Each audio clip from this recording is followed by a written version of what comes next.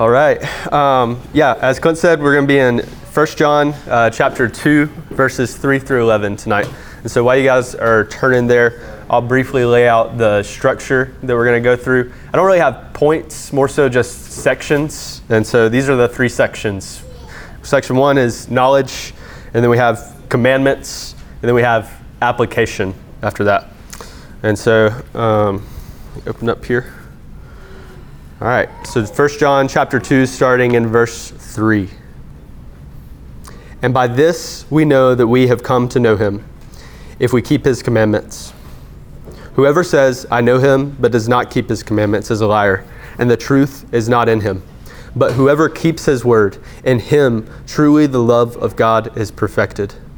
By this we may know that we are in him. Whoever says he abides in him ought to walk in the same way in which he walked.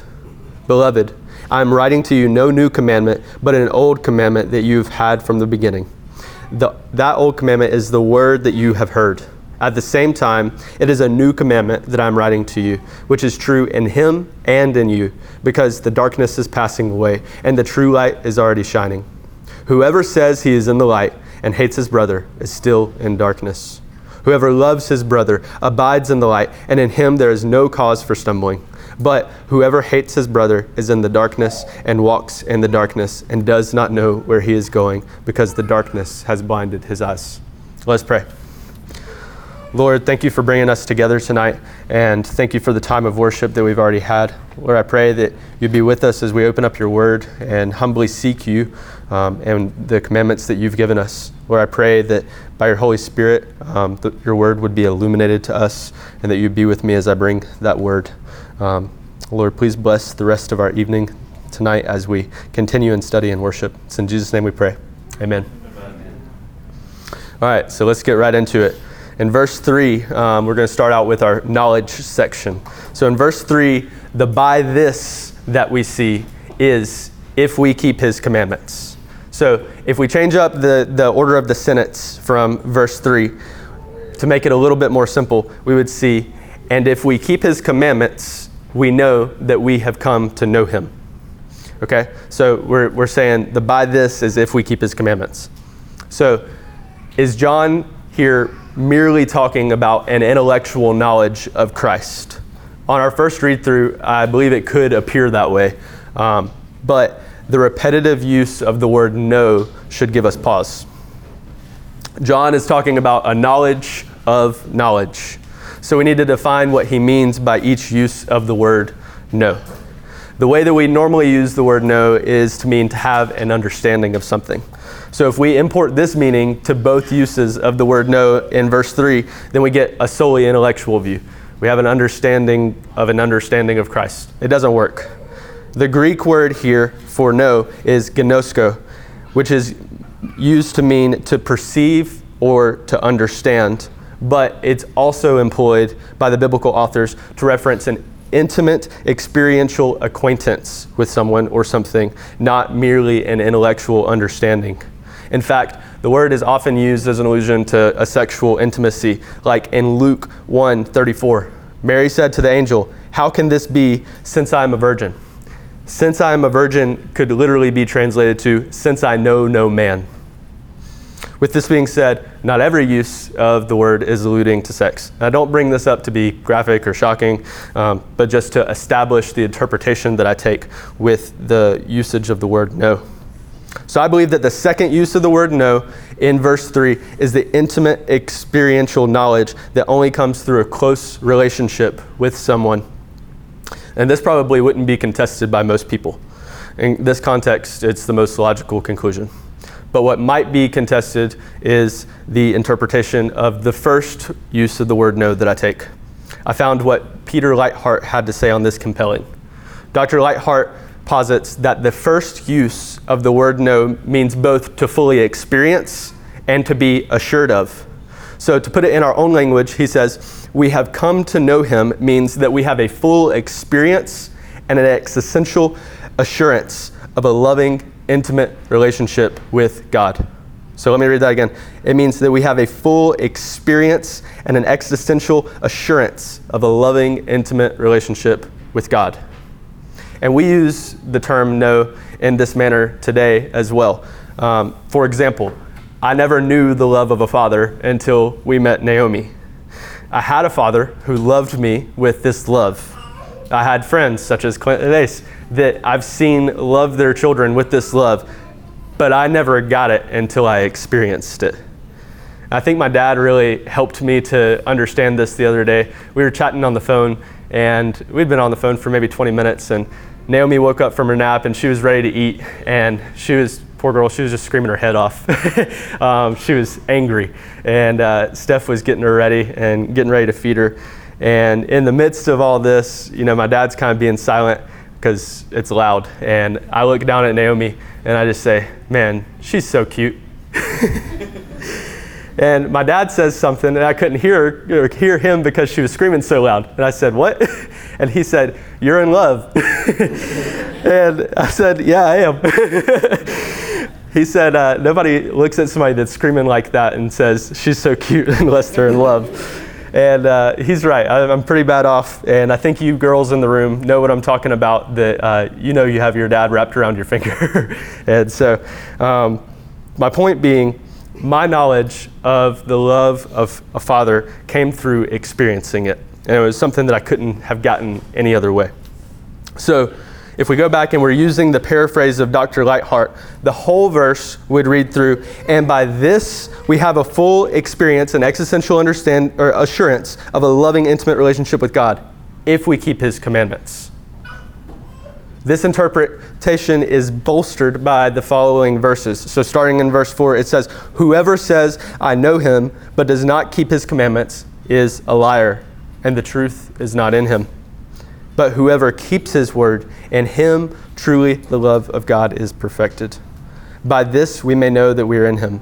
Whoever says he abides in him ought to walk in the same way in which he walked. So John's making it painstakingly clear here that those who claim to have a relationship with God while living a life of high-handed disobedience are liars.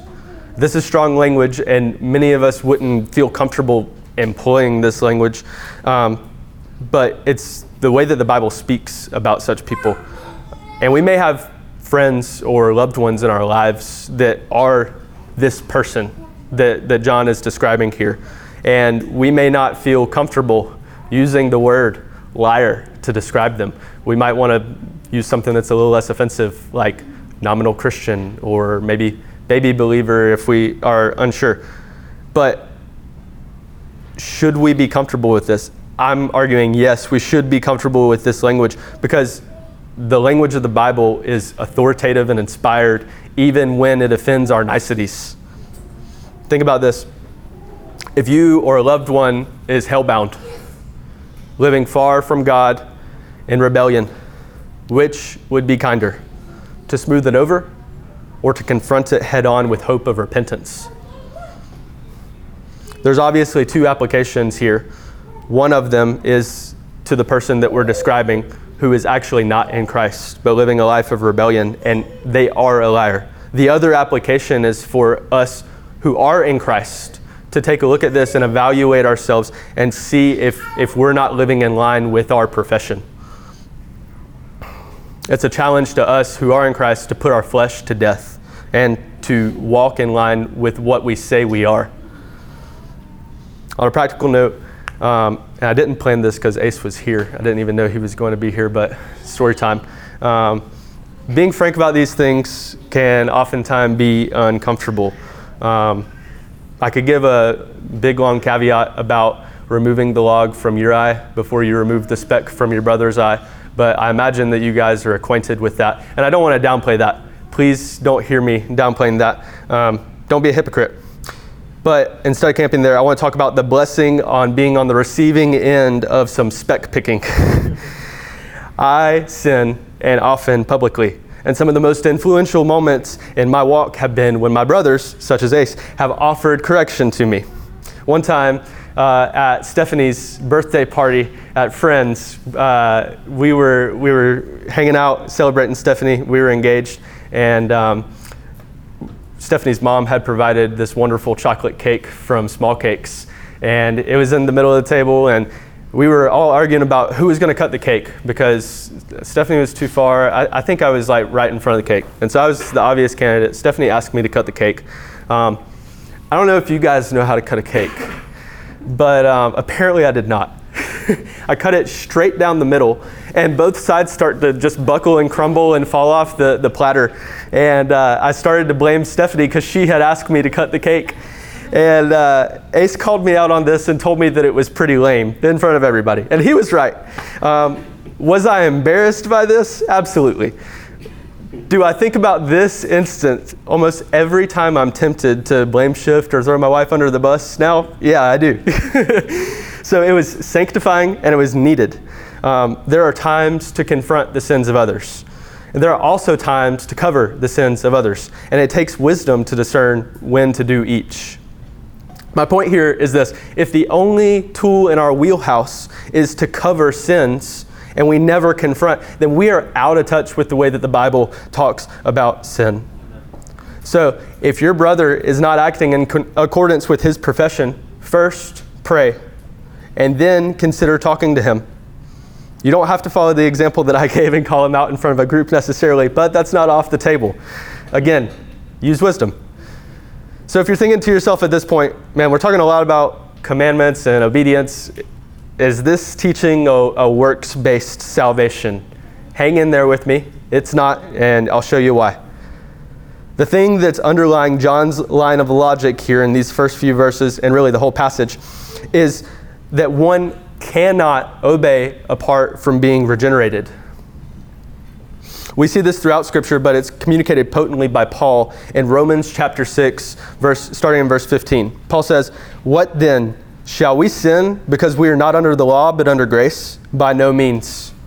Do you know that when you offer yourselves as to someone as obedient slaves, you are slaves of the one that you obey, whether you are slaves to sin, which leads to death, or obedience, which leads to righteousness. But thanks be to God that though you used to be slaves to sin, you have come to obey from your heart the pattern of teaching that has now claimed your allegiance. You have been set free from sin and have become slaves to righteousness."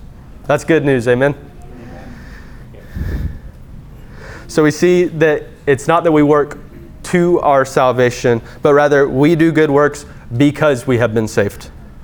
In Christ, we have received freedom, not freedom to choose to sin, but rather freedom to choose righteousness. Because previously in our flesh, we could not choose righteousness. We were bound to our sin.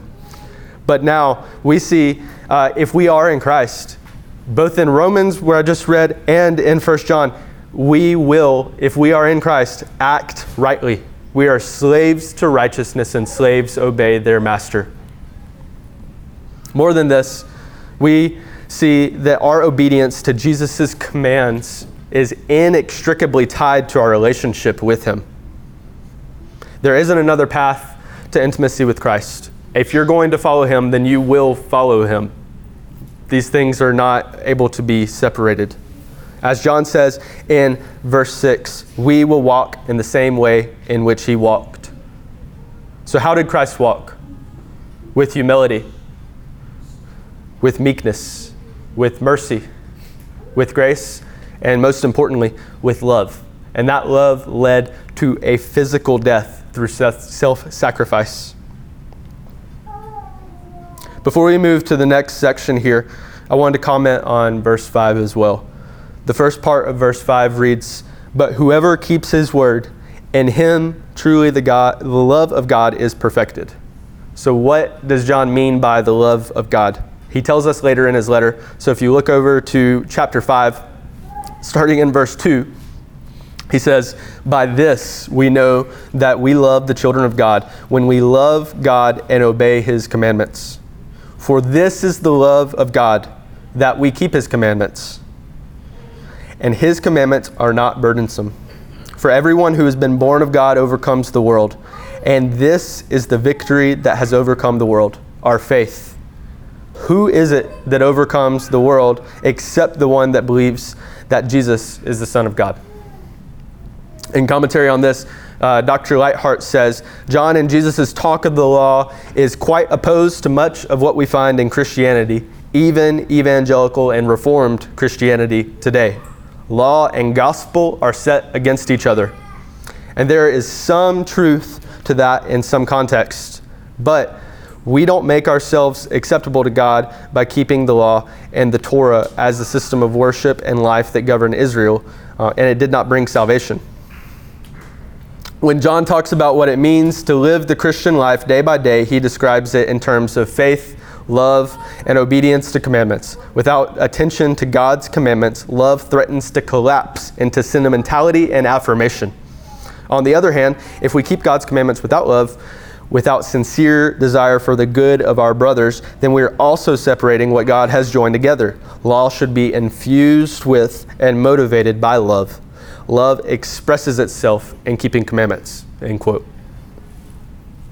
I know that we have all seen recently, all around us, especially on a college campus, love collapse into sentimentality and affirmation, as Dr. Lightheart says.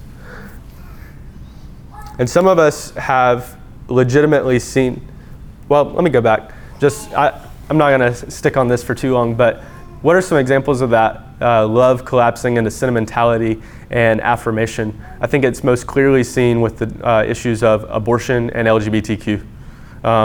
We see these high-handed rebellions against our God that he clearly defines as sinful, and we see even people within the church that have an impulse to accept these things as good. They call good what God has called evil, and that's evil. But we also see the other side of that coin, which is legalism, where law is paramount and love is neglected. And some of us have even come out of some of these environments that are legalistic. And so you see progressive Christianity on one side of the road, and you see a legalistic Christianity on the other side of the road, and they're both ditches. They do not save. You likely have an inclination to one of these ditches, or you could have been saved out of one of these ditches and have a tendency to overcorrect into the other one. That's me. I was saved out of the progressive one, and I have a strong pull on the wheel to the legalistic side now, and I have to watch that because I hate what I came from, and I don't want to be there. But the Lord calls us not to one side or the other. What he calls us to is a balanced view. We have to look to Christ. We have to see that Christ in himself is love and the fulfillment of the law. Both ditches are hewn out by humans trying to make their own paths to God and rejecting this balanced path, this straight and narrow, if you will. He's called us to both, not one or the other. He's called us to law and love, okay? And John is showing us here that the way that we express love is by obedience to law, okay? So let's get into that. It's starting in verse 7. We're going to move into our commandments section here. Beloved, I'm writing to you no new commandment, but an old commandment that you've had from the beginning. The old commandment is the word that you have heard. At the same time, it is a new commandment that I'm writing to you, which is true in him and in you, because the darkness is passing away and the true light is already shining. So let's start by breaking down verse 7. The commandment that John is giving is not new, but something that we've had from the beginning, the word that we've heard. This is a clear reference to the Old Testament law from Leviticus chapter 19. Starting in verse 17, going to 18, it says, "You shall not hate your brother in your heart, but you shall reason frankly with your neighbor, lest you incur sin because of him. You shall not take vengeance or bear a grudge against the sons of your own people, but you shall love your neighbor as yourself. I am the Lord." So hold on to that little tidbit for a moment, and let's jump into verse 8. John tells us that this same commandment, the one that he's alluding to Levitical law in, is also new. What does this mean? I believe that this is a reference to John's gospel account, where Jesus in chapter 13, verses 34 and 35 says, "A new commandment I give to you, that you love one another, just as I have loved you. You are also to love one another. By this, all people will know that you are my disciples if you have love for one another.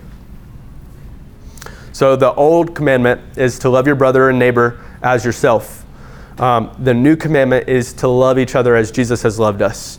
And I believe that John's point in saying this is an old commandment, but also it's a new commandment, is to draw a connection between these commandments, show us that they are in some ways one and the same, make a reiteration of them himself here to his audience. So he's calling them to obey these commandments, and to make a claim about those who are able to obey them, that those people are in Christ. So I'll get into that in just a moment here. But many people hear the commandment to love neighbor, and they immediately have this antinomian itch. They have this itch to believe that the commandment to love nullifies the rest of the law. But what does Scripture say? Jesus tells us plainly in the Gospel of Matthew, do not think that I have come to abolish the law or the prophets. I have not come to abolish them, but to fulfill them. So, if you hear people using passages such as this, passages about love, as an excuse to throw off hard passages, run. Yeah, Jesus would have you to love, but one must ask themselves, what does that love look like? Let's explore that question. What does love look like? By looking at the meaning of verses 7 and 8. In verses 7 and 8, I think that there's three main things going on, okay? First, John is telling his audience to fulfill the summarized second table of the Decalogue, that is the 10 Commandments, toward their brothers. So the second table of the law, these are commandments for how you are to love your neighbor. Jesus summarizes this. Paul talks about this in Romans chapter 13. He says, starting in verse 8, owe no one anything except to love each other. For the one who loves one another has fulfilled the law. For the commandments, you shall not commit adultery, you shall not murder, you shall not steal, you shall not covet, and any other commandment are summed up in this word, you shall love your neighbor as yourself. Love does no wrong to a neighbor, therefore love is the fulfilling of the law. So we're still called to obey these commandments from old. And that's what John is showing us here firstly. Secondly, he's showing us the connection between these commandments and the new commandment that Christ gave. By saying that the commandment is old and new, he's showing that in reality it's the same one but reiterated. And it's transformed by Jesus' reiteration of it. This transformation adds a new layer of meaning to love your neighbor. Instead of merely loving our brothers as ourselves, we are to follow the real, tangible example that Christ gave us of this love in himself. Loving each other as Christ loves us, we are to love in a way that we in ourselves are incapable of outside of him. This love is completely selfless, and it flips our ideas of how far we're willing to go to love someone on their heads. We naturally in our flesh are going to look at these laws and we're going to say, how can I cheat the system? How can I get around this? How can I get out without having any skin in the game? But the question that one with Christ's love will ask is the opposite of our natural inclination. This person asks, how can I fully meet my neighbor's needs? How can I set others above myself? How can I honor God by loving this person? And how can I love them as Christ loved me? He died so that I might live. How can I love them with that kind of love? And thirdly, I believe that John is making a claim about our ability to keep these commandments. Our ability to obey comes through our union with Christ and the support of his Holy Spirit. Verse 8 says, at the same time, it is a new commandment that I'm writing to you, which is true in him and in you, because the darkness is passing away and the true light is already shining. Which is true in him and in you. Maybe a little bit difficult to understand. One commentator simplifies this by explaining that The new commandment finds its truth and its practical realization in the walk of Christians in union with Christ. Okay, so the new commandment finds its truth in its practical realization in the walk of Christians and union with Christ. He goes on to explain that the repetitive use of the word in him and in you, indicates that the commandment to love finds its realization separately. First, in Christ, and now in us when we walk in the same way which Christ has walked. But it's also realized conjointly, as the phrase is unified in one sentence. This is to show that the only way that this commandment is true in us is by virtue of Christ fulfilling it, and now empowering us by His Holy Spirit to obey it. So we see this reality because, as John writes, the darkness is passing away and the true light is already shining. Christ is the true light, and we are those in which the darkness is waning. We'll now move into our last section and start in verse 9 with our application here. Whoever says he is in the light and hates his brother is still in darkness. Whoever loves his brother abides in the light, and in him there is no cause for stumbling. But whoever hates his brother is in the darkness and walks in the darkness, and does not know where he is going because the darkness has blinded his eyes.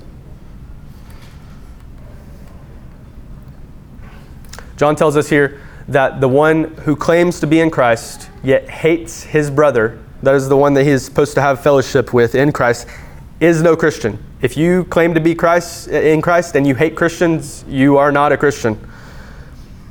Different views are adopted here on what John means by the word brother. Some would say that the term would extend to all humanity, as we all come from one father, that is Adam. I believe that the term brother means fellow Christian. One commentator writes, in St. John's writings, where brother does not mean an actual relationship, it seems generally, if not universally, to mean Christians. Not that the members of the human race are excluded, but that they are not under consideration. So we see here that hate is correlated to darkness, as love is to light.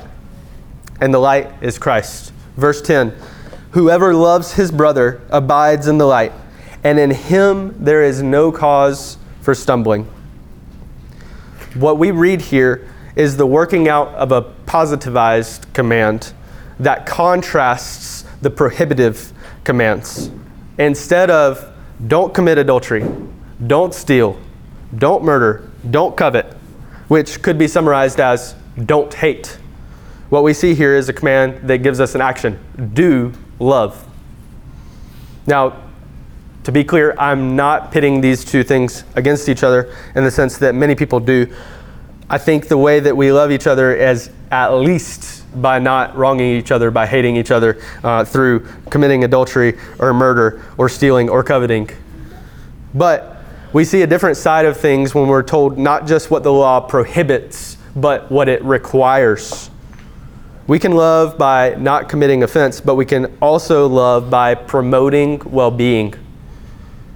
So for some time, we've been teaching through Keach's Catechism, or the Baptist Catechism, with Perimeter College and the young adults. We've been doing it in D groups, and previously we were doing it in community groups as well. One of the things that stuck out to me from Keach's Catechism was the way that it exposits the Ten Commandments. The format goes like this. What is the first commandment? What is required in the first commandment? And what is forbidden in the first commandment? Now, with some of the commandments, it's really easy to see what is required, such as Commandment 5, honor thy mother and father, that thy days may be long upon the land which the Lord thy God giveth thee. It's pretty clear what it's asking us to do there.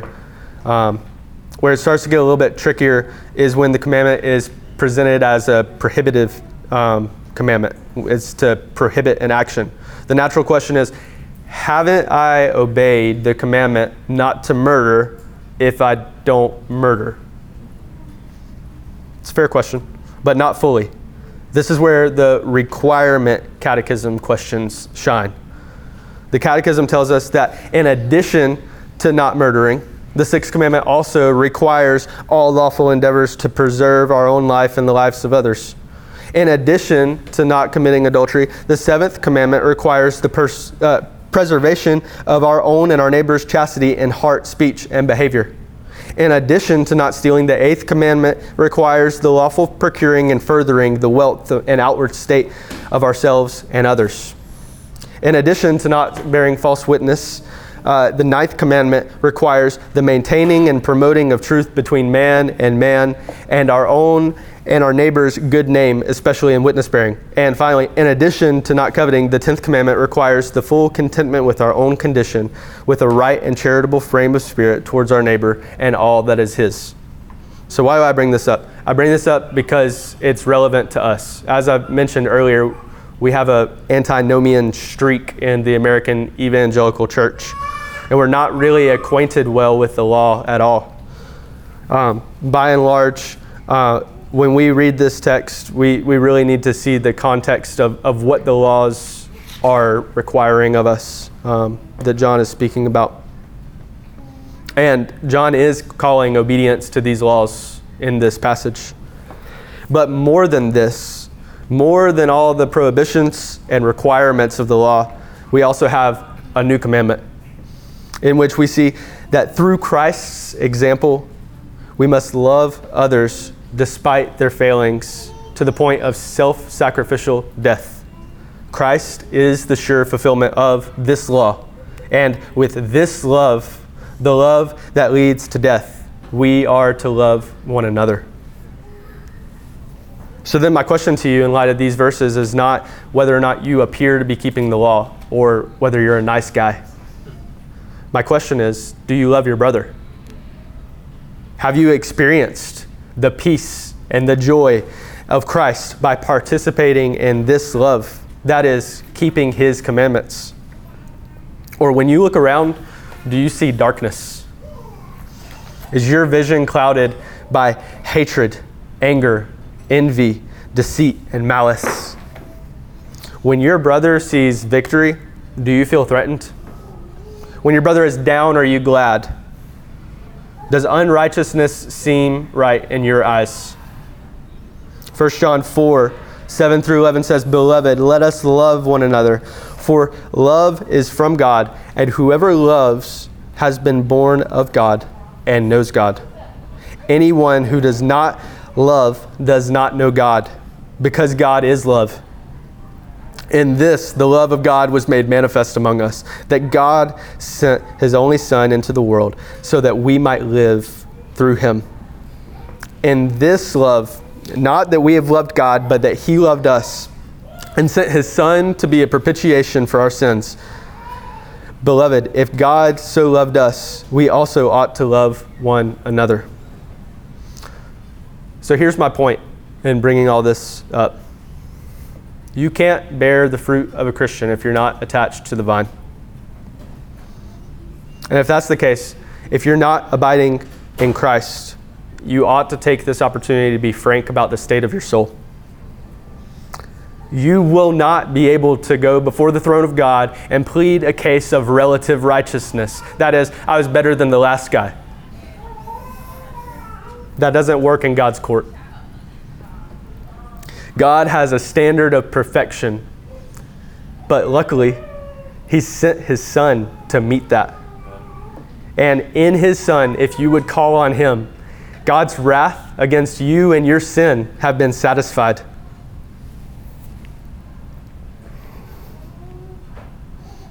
So as we're coming to a close, I want to draw us back into the main point of this text, which is that we are supposed to love and obey the commandments of the law of God. And the lens through which we see these laws is the life of Christ. Christ modeled perfectly and showed us the way that we are to walk this obedience out. Paul's charge in Philippians 2, verses 4 through 8 sums this up really well. Paul says, "Let each of you look not only to his own interests, but also to the interests of others. Have this mind among yourselves, which is yours in Christ Jesus, who, though he was in the form of God, did not count equality with God a thing to be grasped.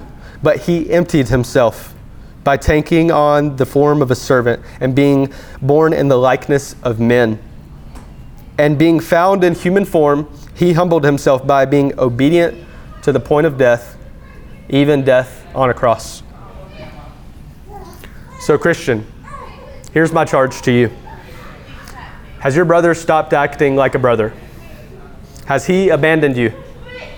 Are you tempted to categorize him as somebody other than your brother so that you can slip through an apparent loophole and not have to love him with this love? Love him anyway. This passage is not asking you to do an easy thing. It's demanding that if you would identify with our Lord, that you would die with him. Love for your brother necessitates death to self. Your flesh is a tyrannical God that takes and takes and takes. But Christ-like love gives when nothing is promised in return. Christian, you received this love freely, and the command here is for you to give it in the same manner. The command to love requires sacrifice, yes, but it is the only path to what you actually long for, which is fellowship with God and with your brothers. So go and die. Kill every inkling of sinful desire that would stir up hatred and anger and malice and envy and deceit, and communicate the truth of the gospel with your life. The light has come and the darkness is passing away. Is this true in you? But be encouraged. Your fleshly inability to obey is negated by the power of God in you. You have been set free from hatred of your brother and set free to love him. Or is this not you? Are you the liar who claims to follow Christ but doesn't keep his commandments and hates those who are supposed to be his brothers? Look to Christ. Step out of the darkness that has blinded you and turn to Christ. He will sustain you and give you his Spirit to free you to obey him with his love. Or you may not be in Christ at all, and you may be thinking to yourself, I've never experienced this type of love that they're talking about. Love that would free me from my sin and free me to obey the laws that I know are righteous. Do you desire this love? Look to Christ. He will embrace you in his arms. Let's pray. Lord, thank you that your word calls us to obedience. Thank you for sending your Son to walk in such a way as to satisfy the requirements of the law and die for our breaking of it. Thank you that he now reigns and will forevermore reign. Thank you for your Spirit who dwells in us and enables us to walk in the way which your Son did. Draw us closer to yourself and help us to love our brothers as Christ has loved us. It's in Jesus' name we pray. Amen.